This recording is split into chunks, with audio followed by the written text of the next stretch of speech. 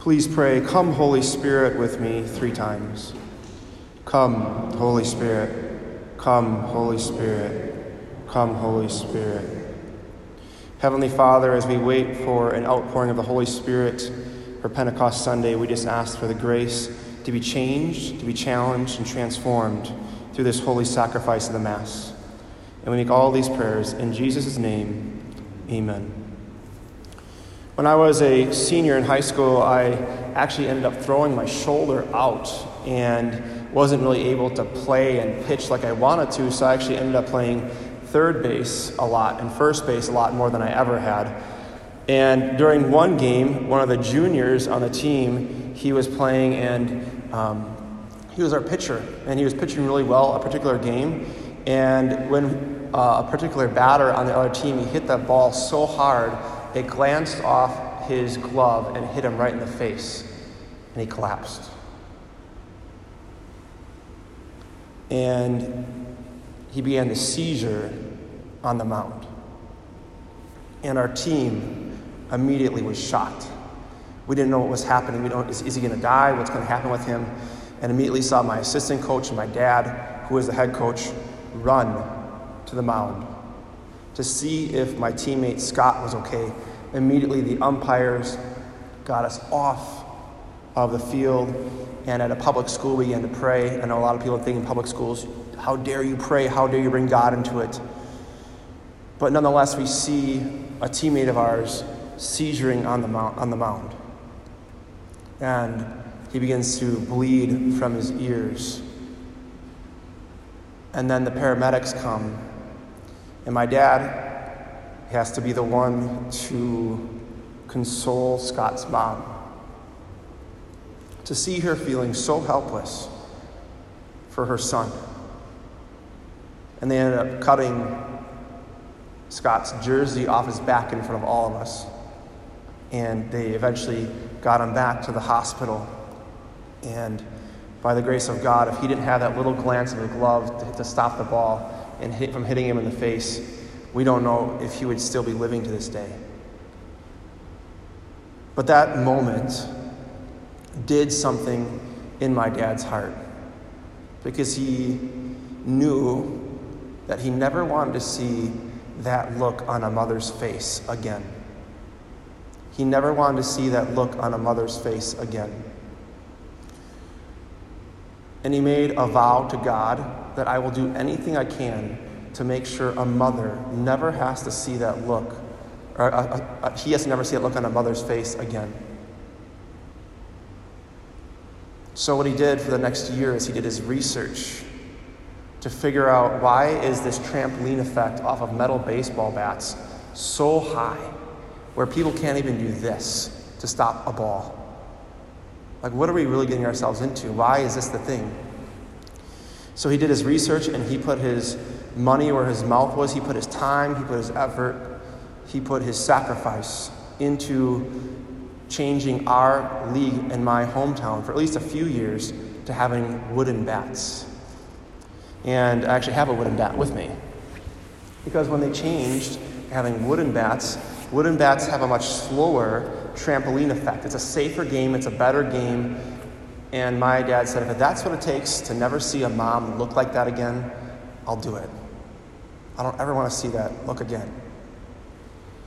And as they began to teach the kids, the students, the high school students, how to hit, they didn't know how to hit with these bats. And a lot of them went and bought new wood bats, and they go into the cages and they start hitting, and they were breaking their bat over and over and over. And my dad had to teach them that when you have a bat, you don't hit with the label facing out when you make contact. You actually want the label facing up. You want contact to be on the thin grains because it's stronger. And he taught them that little change, and that little change made a big difference. He taught them that little change, and that little change made a big difference. What little changes is God asking you to make in your life right now that need to happen? What little changes is God asking you to make that need to happen? It's not even a question. And the thing is, for a lot of us, it's just like this baseball bat. If we don't make that little change, we're going to keep going in those areas where our life feels broken. And the thing is that it's just not going to work. It's not going to work the way it's supposed to. And our Lord, in our first reading today from Acts, he ascends. And then there's these two men in white, and they're like, why are you just standing there and doing nothing? Why are you just standing there looking? Because for a lot of us, we don't have any skin in the game of making disciples, making followers of Jesus. We don't have any skin in the game to actually help people follow him. And then sometimes we have to ask ourselves, like, what is holding me back? Like, what's holding me back from being all in? Especially for those of us who are confirmed, or we already said, I'm all in, I'm going in. I'm going to be a lifelong missionary disciple as a Catholic. Because as Jesus makes his way around the bases and he comes back all the way back home, he wants to give us his Spirit to know that he said in our last words of our gospel reading today, that I'm always with you. You're never alone. And I think for a lot of us, we need to make little changes and one of the little changes a lot of us need to make, we need to stop listening to the lies. And what are the lies that a lot of us make?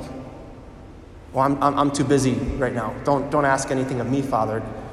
Or I'm not smart enough to make disciples. I'm not smart enough. Or maybe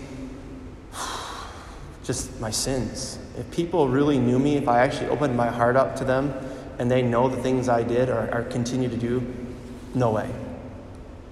Or maybe I'm not holy enough like you priests. There's no way I could make disciples. Someone actually would follow Jesus through me. Or maybe it's that, just let someone else do it. Just let someone else do it. I don't want to do it. I don't want to put any effort. I'm just lazy. Or maybe the biggest one for a lot of people is, I'm not worthy of that call to make disciples. I'm not worth it. But for a lot of us, I think we need to take that disposition like my dad and maybe imagine Mary's face as she saw her son being crucified. And the Father's looking at each of you saying, what will you do to never allow that to happen to my son again? So you don't have to see the horror on the mother's face of what is actually happened. So what's your little change you need to make? And for a lot of us, I believe it's just making that simple change of not listening to the lies anymore. And we have power through our baptism to say, no, I reject that. And we can do it in Jesus' name. So what we're going to do is we're just going to say a few prayers here to denounce those lies, to reject those lies. And whatever one rings truest for you, I encourage you just to continue to pray and say, Lord, when did I start believing in that lie? So I can make the little changes now to make a bigger difference in our church down the road. But I have to start today.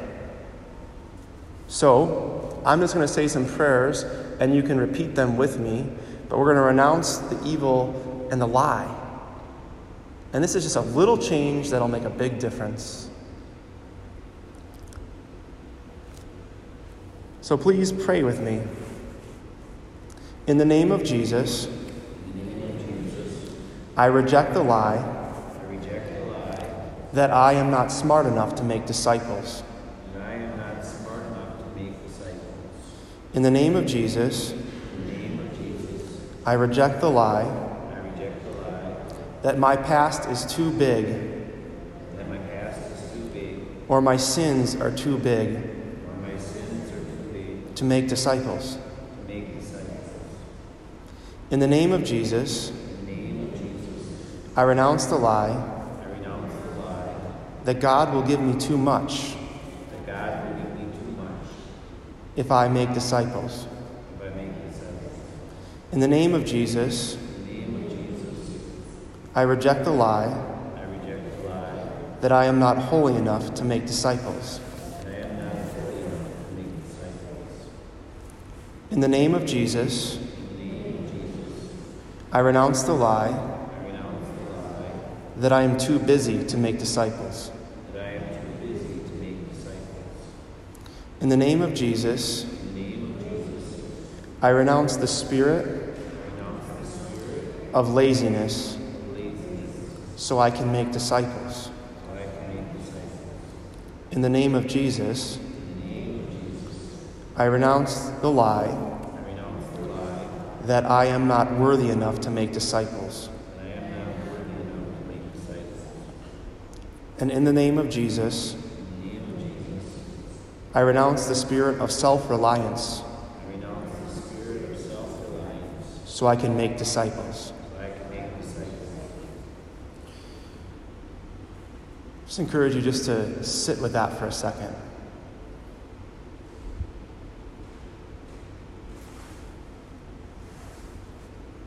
And that last one that I prayed on purpose, that spirit of self-reliance, especially as we head into Memorial Day weekend.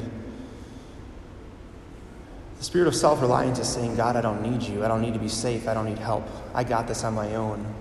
But Jesus, in his life before his resurrection, commissioned the disciples to go out 2 by 2. And for those who have served in military, they have to learn how to trust.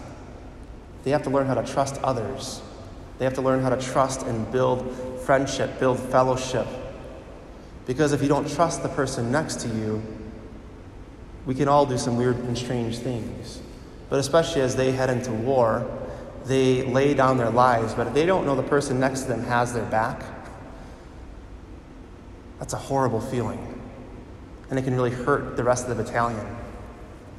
And so it goes for us too.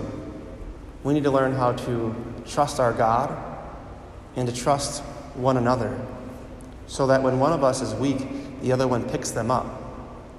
To remind them, as we heard in those last words of our gospel, the Lord is always with you. He says, behold, I will always be with you. And how is he always with us? Essentially, substantially, sacramentally? It's in the Eucharist. That little red candle behind me in the tabernacle. Remind us that he is always with us. Always with us. And he wants us to never forget of his sacrifice. He wants us to never forget about those moments when you see someone so distraught, like my dad saw that mother, that horror on her face, and he said, I will do whatever it takes to never let that happen again. And there's so many areas in the church right now where we can plug into to help. But we have to be freed from those lies. And we have to learn how to trust one another. So the prayer I'm going to close with is just a prayer for Memorial Day, so we never forget. But it's easiest when we start with little changes to make a big difference. So let us close in prayer as we enter into this Mass and into this Memorial Day weekend. As we pray, God of power and mercy, you destroy war and put down earthly pride. Banish violence from our midst and wipe away our tears, that we may all deserve to be called your sons and daughters.